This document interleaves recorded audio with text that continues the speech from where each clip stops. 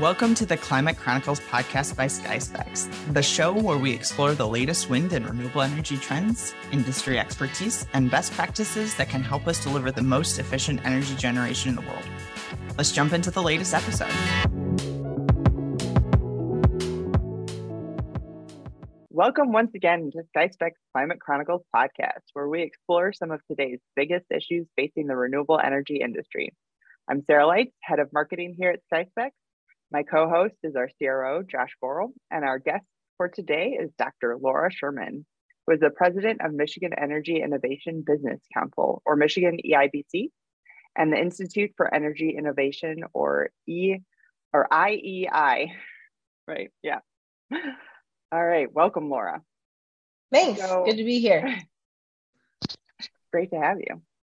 So one of the things that we do just to make it a little bit easier to jump into the tough questions of the podcast is just to start off with some softball. And so first, what is your favorite vacation spot? Oh, that's easy. Maybe it's not a softball. No, that's easy. That's easy. The Outer Banks in North Carolina. We go there. I've gone there every year since I was like a baby. So I love it there. That's awesome. That's awesome. Do you go like several times a year or? Yeah. Yeah, we've been in all different seasons.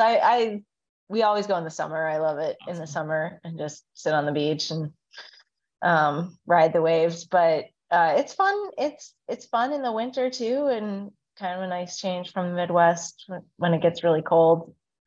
When it used to get really cold, sort of doesn't get really cold anymore.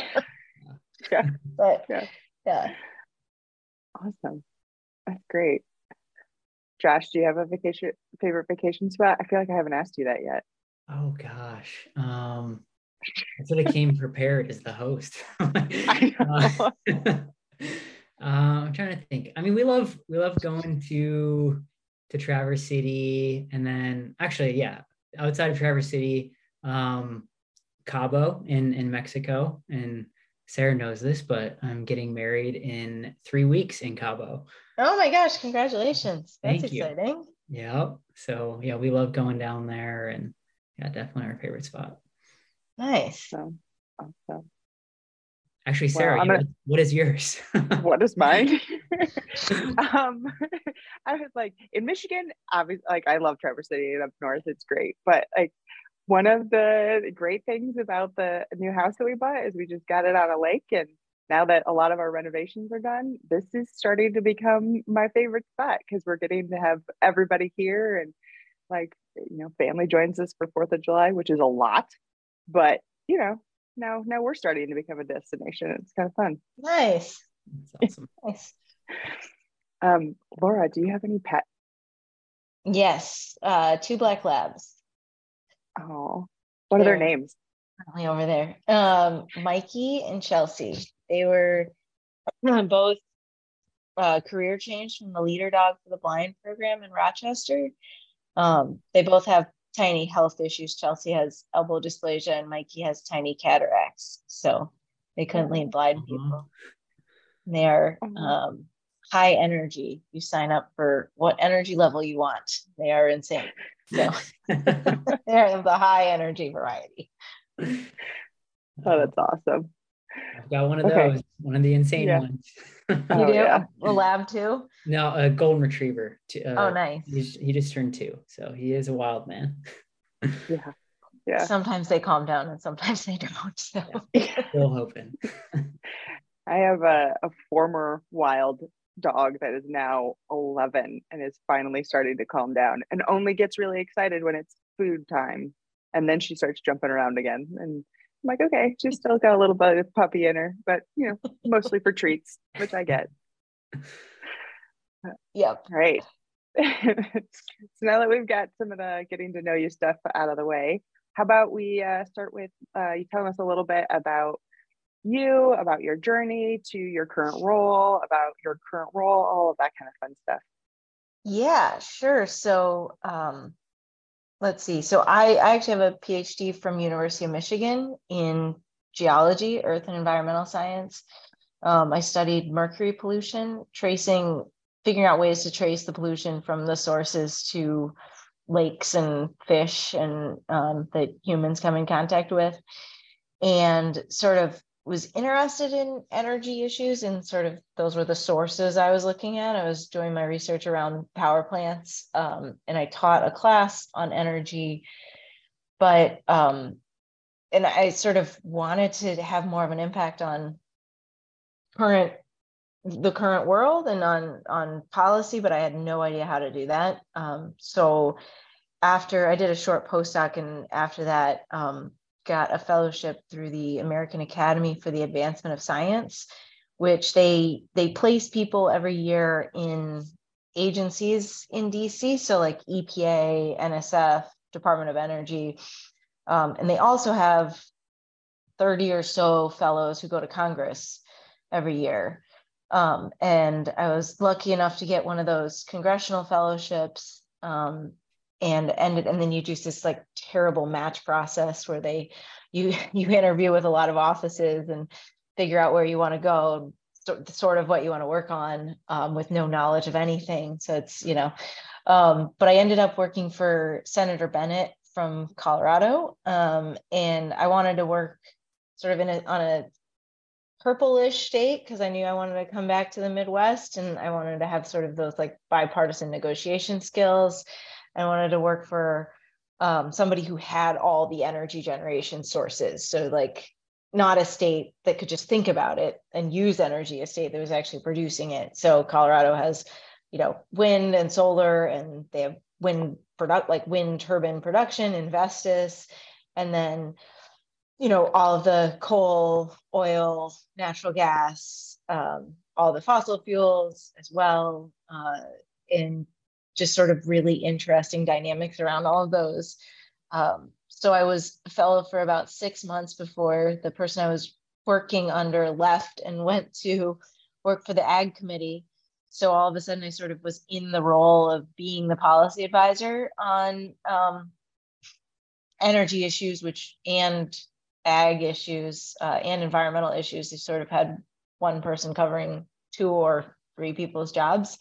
And it kind of hung around long enough to get hired. So I ended up doing that role for 2 more years after that.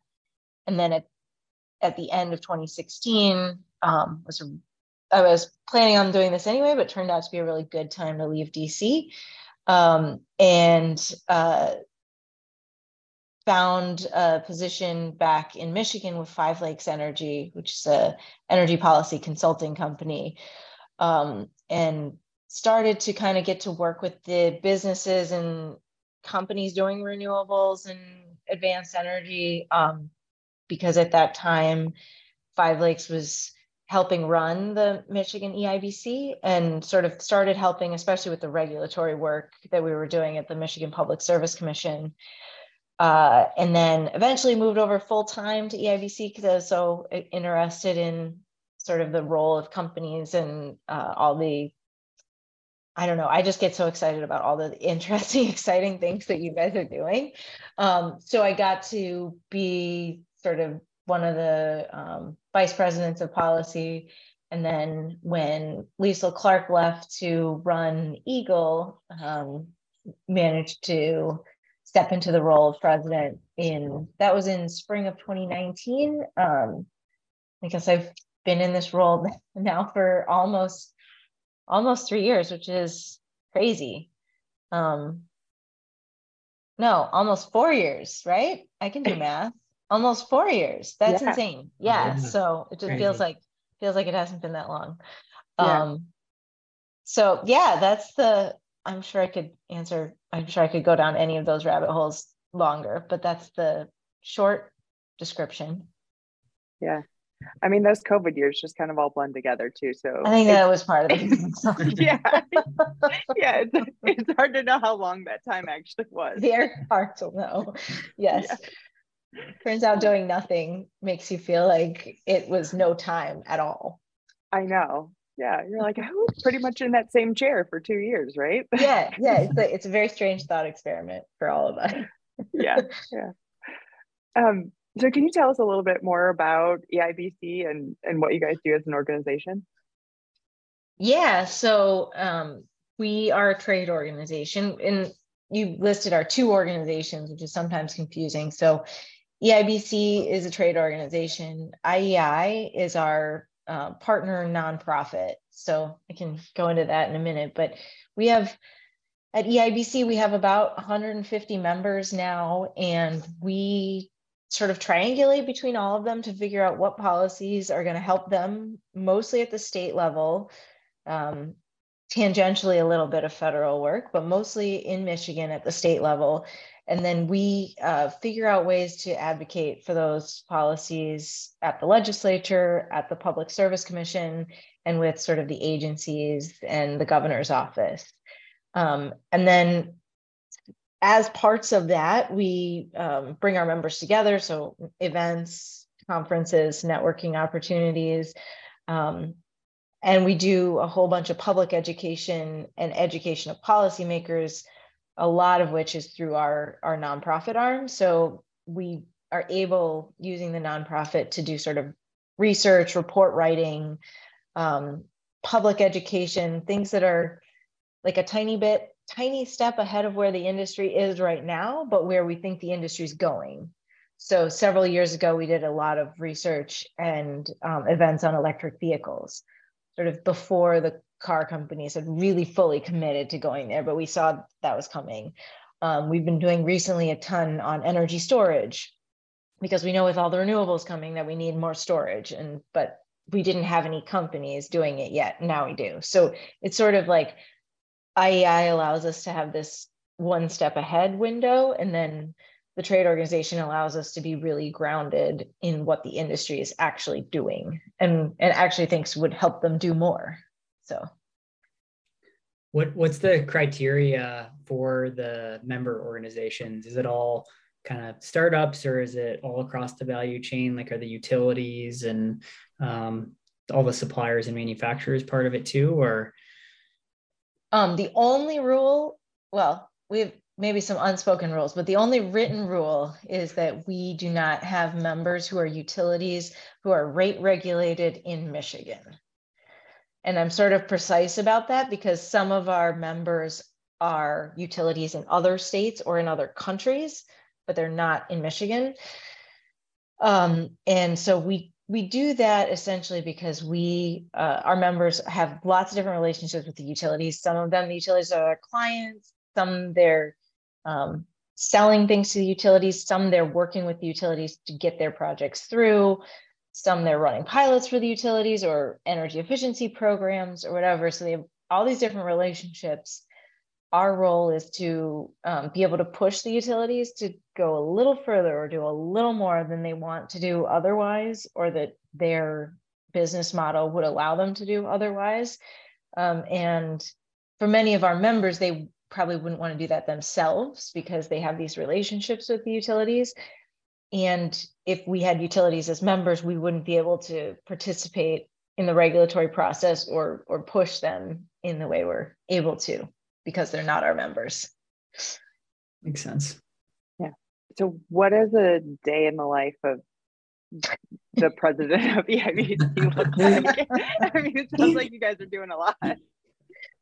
I could show you my calendar, but I'm sure it looks as bad as yours.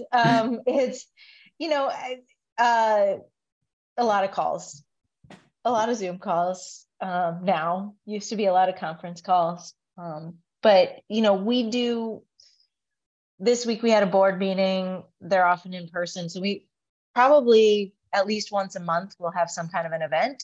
Last week we had a legislator education event at the Capitol on the one day they were in session. So we had lunch for the legislators and staff, and had a panel of a bunch of members talking about advanced energy manufacturing and sort of like trying to educate the legislators. So, and also that day had a full team strategy meeting. So, it's a mix of in-person and remote, but we're largely remote. A lot of calls, and then a lot of sort of trying to figure out how to get the detailed comments and testimony written that I need to do. I have to hold time on the calendar to avoid the calls. So it's there's somehow there's an exponential increase in sort of member communications when you go from like 100 members to 150 members.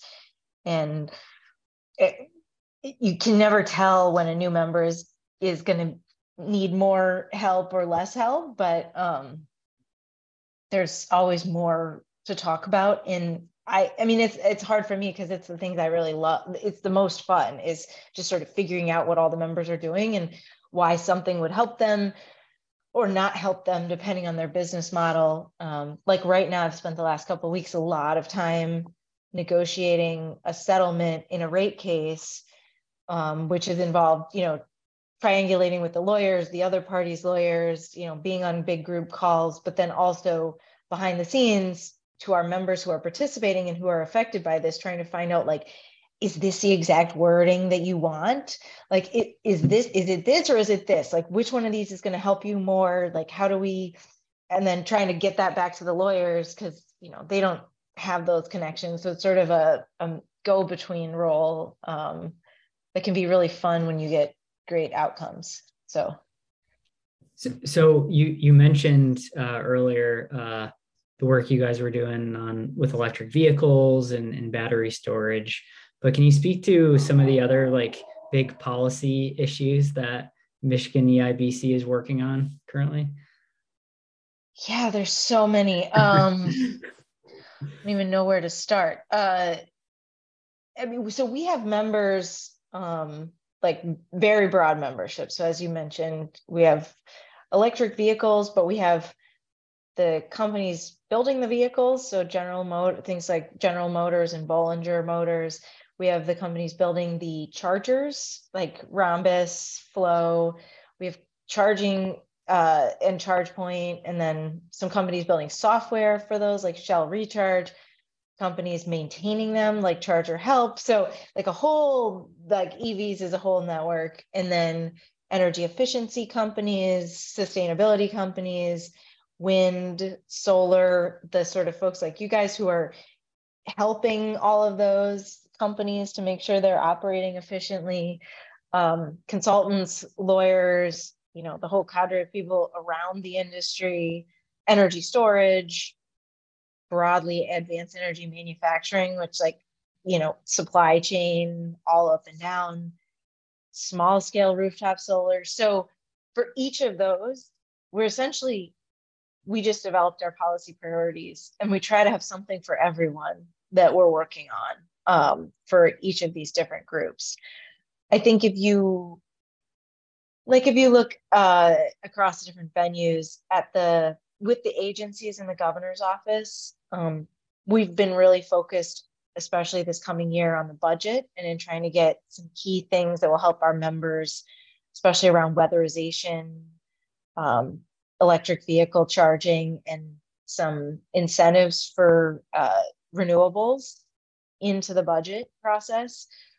We've also been really focused on making sure Michigan is actually implementing all of these federal dollars that are coming effectively in a way that'll work for the industry.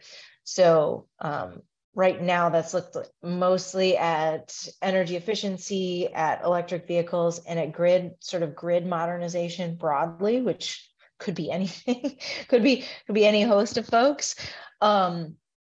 And then if you look at the legislature, we have bills that we've been working on for years that we're really interested in trying to push through in the next session, whether it be around rooftop solar, community solar, commercial PACE, PACE financing, some electric vehicle pieces. And then there's a whole host of things that folks, might be part of a broader energy package that folks are really excited about, a renewable portfolio standard, which is one of the reasons the wind industry really got going in Michigan to begin with. Things that are in the My Healthy Climate plan that we might want to implement, that we might have a chance to. So a whole host of things. And then all of those issues translate. I think one of the interesting things that we do is try and work these different branches against each other or with each other. So all of these things translate into the regulatory branch as well, and with the Michigan Public Service Commission, and trying to advance those same things through the regulatory process. It's sort of smaller wins, I guess, but you can often get more done. Whereas at the legislature, you can get a huge win, but it just doesn't happen very often. So you're able to sort of make small changes to each utilities process at the Public Service Commission. And then hopefully eventually you get a sea change at the legislature and you can do a whole host of new things. I don't know, that was maybe helpful towards what you were asking. Yeah. Very a lot. Yeah. Okay, it's a lot. It's a lot. There's only 4 of us, which is fun. Yeah. You did mention the Michigan Healthy Climate Plan. Can you maybe speak a little bit more about that and how that's important to Michigan EIBC and its members? Yeah, we were involved, as probably a lot of folks were, in a bunch of our members were, in the creation of it. They had public work groups, I guess, in 2021 mainly, and a whole process to winnow down to ideas that were most supported by a lot of folks. And then they came out with the final plan this past spring, and they're now sort of turning towards how you implement it. It's really dense. There's a lot in there. I think some of the high level things that we've been focused on, I guess, in these same areas, there's a desire to increase energy efficiency, to be able to electrify more buildings. So allowing people to switch more from natural gas to electric appliances and heating. There's a push towards having enough charging infrastructure for 2 million vehicles on the roads. I think let me get the date wrong. I think all of this is by 2030. A 50 or 60% renewable portfolio standard by 2030,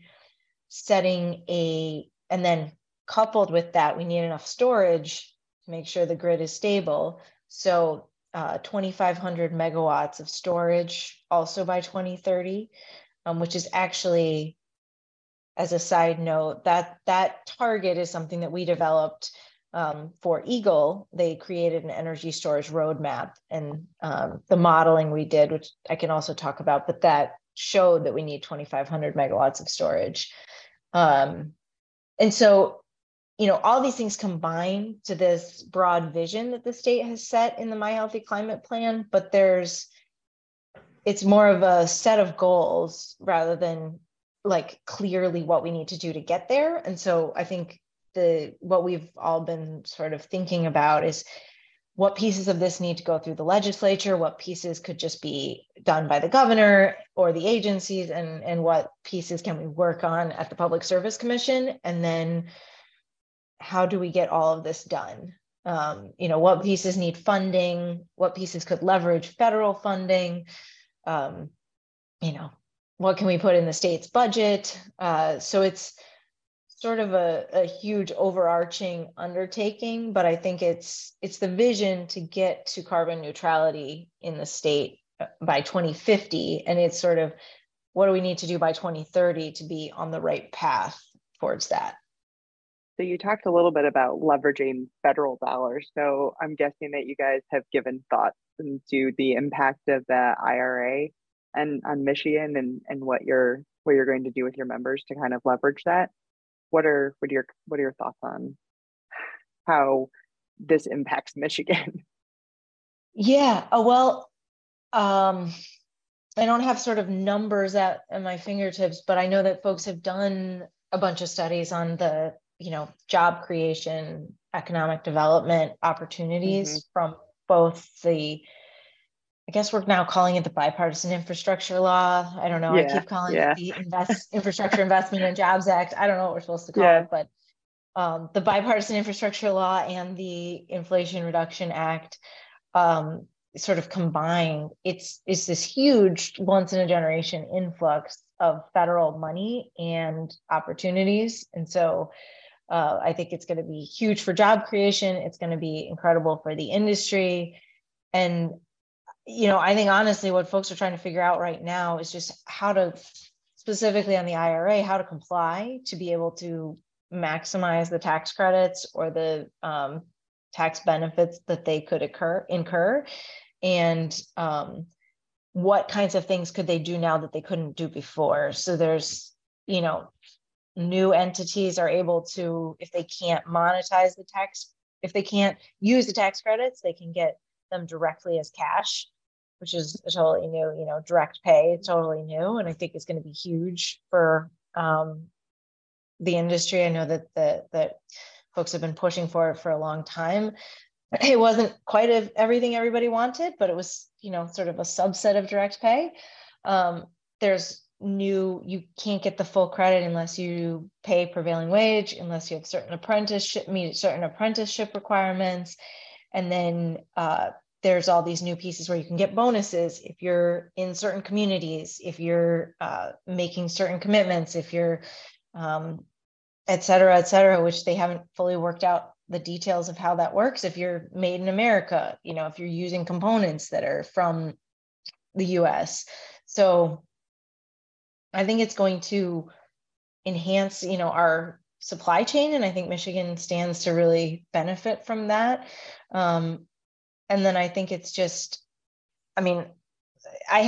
there's been, there's always speculation about how much more projects this is going to do, how much more steel in the ground. I think it's going to be huge. I think that the number of folks who are currently interested in hydrogen, because there's just all these hydrogen tax credits and grant funding opportunities, whereas 2 years ago, nobody was talking about hydrogen. So, policy matters, right? And so if the government's saying like, go this way, and there's money to be had and opportunities, companies will go that way. So I think it will be really, really important. So with like even just like the aggressive growth targets and the stuff that we've kind of all put out as a nation and even as a state, are there certain challenges maybe with renewable energy that you think a lot about that maybe you feel are hard to overcome? And again, whether it's related to supply chain issues or labor shortages, obviously there's a lot of kind of tailwinds and exciting things happen, but also challenges at the same time. So are there any that kind of come top of mind that maybe you guys talk a lot about at EIBC? Yeah, you didn't mention the one that we talk about all the time right now. Maybe you left it for me, but is local opposition to siting of these projects in local communities.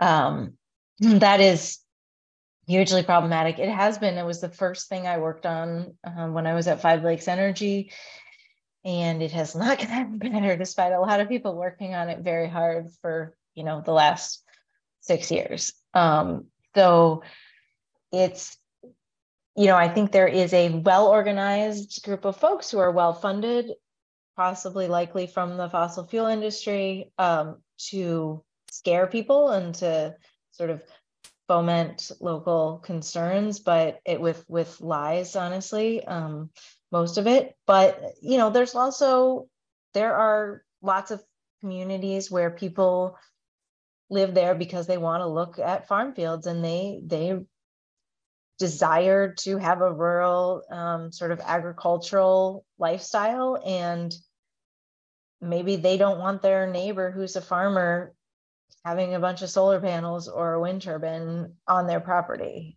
And so there's also issues with whether you actually see the money that's being paid by these projects, and that sort of depends on the company and their model, as well as sort of what the local government decides to do with the tax funding, and whether it's made obvious to you what your tax dollars are doing.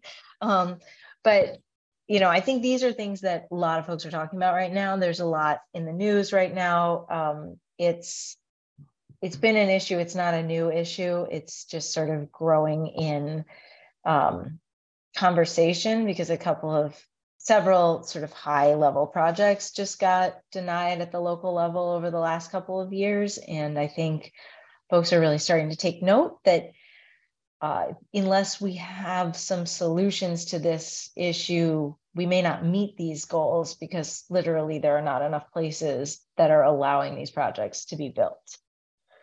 Mm-hmm. So I think I think the supply chain, the issues you brought up are also really critical. I think they're shorter term. This feels like a longer term one that we just have not cracked the nut. Yeah. So in Europe too, like some of those issues they've had, and they've decided in the EU to like get rid of a lot of those local authority and people's ability to deny some of these projects to help with those issues. I'm guessing in the US that's probably not on anyone's minds, or is that something that people are even thinking about doing in Michigan to help with some of these um, growth opportunities in Michigan? It depends on who you talk to. I think there's some folks very interested in doing something like that. I mean, we're a very strong local control state and have been for a number of years. We're trying to bring all of our members together to talk through these solutions. I don't think they're all in one place. There are lots of different ideas from experiences in other states that have worked well or not worked well, and possibly also overseas, like you mentioned.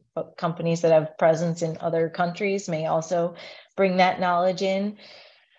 So we're trying to have those conversations. We're bringing all of our members together to see if we could come to a consensus. I personally think it's some mixture of more incentives and a little bit of guardrails or guidelines or limitations on the local decision-making process.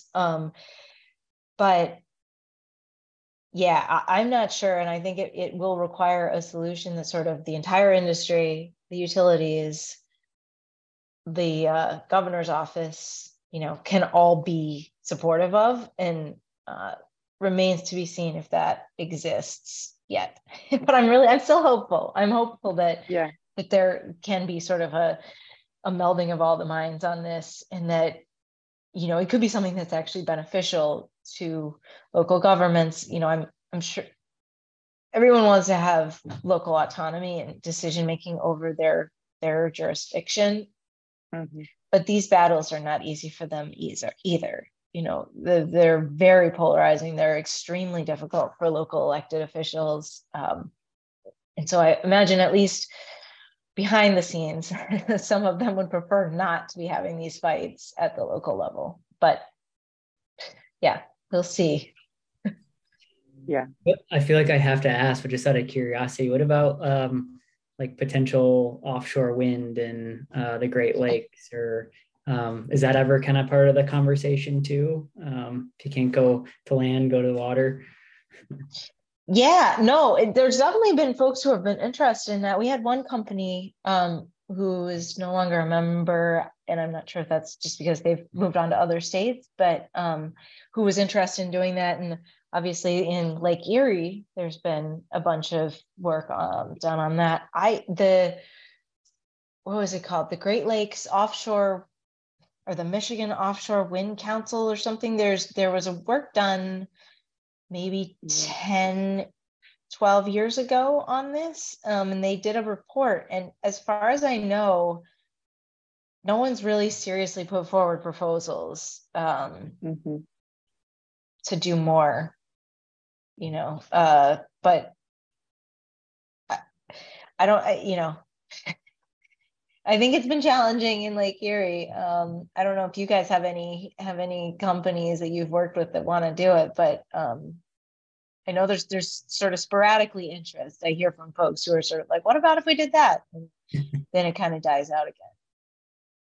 Yeah, I've heard about like the Lake Erie stuff, and then we had at our customer forum a few months ago that came up quite a lot, because I mean a lot of our customers have massive offshore wind farms in the North Sea, and now developing on the East Coast in the US. And again, with everyone kind of coming to Michigan, I know people have been looking at the Great Lakes, but there's obviously challenges with it, but definitely would be cool to see. Yeah. In 2022, the Institute of Energy Innovation released a roadmap for the state of Michigan's plan for energy storage adoption. I know we've talked about that a couple of times so far. But could you share a little bit more about what the state needs to accomplish and achieve those goals, to meet like the renewable energy goals for 2030 and 2050? Yeah. So we responded to a request for proposals from Eagle, from the Department of Environment, Great Lakes and Energy, to craft a storage roadmap for Michigan and figure out sort of how much storage do we need, and then what are the policy proposals that will get us there, that will allow us to deploy that amount of storage. So we worked with a professor, Dr. Anik Anktel from Michigan State University, and then the team at Five Lakes Energy. They were sort of the modeling experts, and then we were the policy and the background research experts. And so the team at Five Lakes, they have a model that's very similar to the model the utilities use when they look at long-term planning. And they ran the model with a number of different scenarios, looking at essentially what the utilities already plan to do. So it was announced goals. How much storage do we need how much storage would the model choose in 2030? And on a least cost, best fit methodology. So it's picking the least cost resource to make sure that the grid is stable and that we don't have tons of brownouts and like loss of electricity, with the amount of renewables that the utilities are planning. So they found, as a result of that the state will need about 2,500 megawatts of storage by 2030 and about 4,000 megawatts by 2040. And that's, again, just based on the utilities plans. This isn't based on getting to carbon neutrality. It's not, based on adding something that we aren't already expecting to happen. And then they also did modeling of at which locations will behind the meter storage be most effective, so cost effective. And they found that it's mostly going to be cost effective when coupled to solar. So solar plus storage is the most cost effective option, and highlighted a couple of key sectors where they think it's especially cost effective. And the one that I sort of hone in on, because I think it's most interesting from a community perspective, is K through 12 schools, because those are potentially great locations for community resiliency centers. If the power goes out, you have enough storage at these locations to keep the power running for a few hours, warm folks or charge phones, or, get folks some of the facilities, the services that they need when the power's out. And then the professor from MSU looked at the carbon intensity of putting all this storage on the grid. There's sort of a narrative that adding storage can sometimes increase emissions. And that's because folks are just looking at the average production of electricity in the grid and saying, well, storage is charging at time, charging, and we're using coal or natural gas to charge the storage. So it's not help from a climate change, from a carbon perspective. What she did is looked at the exact times when the storage was actually charging based on the other modeling that we did, and found out that if you're actually charging it from wind and solar, because that's when you have excess electricity on the grid, so you're actually lowering the carbon emissions. If you don't look at the average grid, you look at the actual times when it's charging and when it's using electricity and discharging it. So anyway, I went down this rabbit hole of the modeling, but from all of that, we then sort of said, okay, what are the policies at the legislature, at the Michigan Public Service Commission, at the executive branch, as we do, to get to this much storage? And then proposed a series of incentives, of sort of rebates, of legislation, including one that we hope to introduce next year, which is sort of the flagship one coming out of this, which is that we need to set a storage target.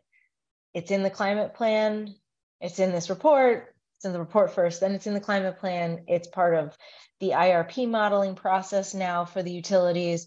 We need it to be in legislation so that it has, that force of law, and we can make sure that the utilities are then procuring the amount of storage that we need to get there. So that's sort of, and then a whole host of regulatory changes. I think we had like 100 recommendations or something ridiculous like that. It's a 300-page report. You don't go read it.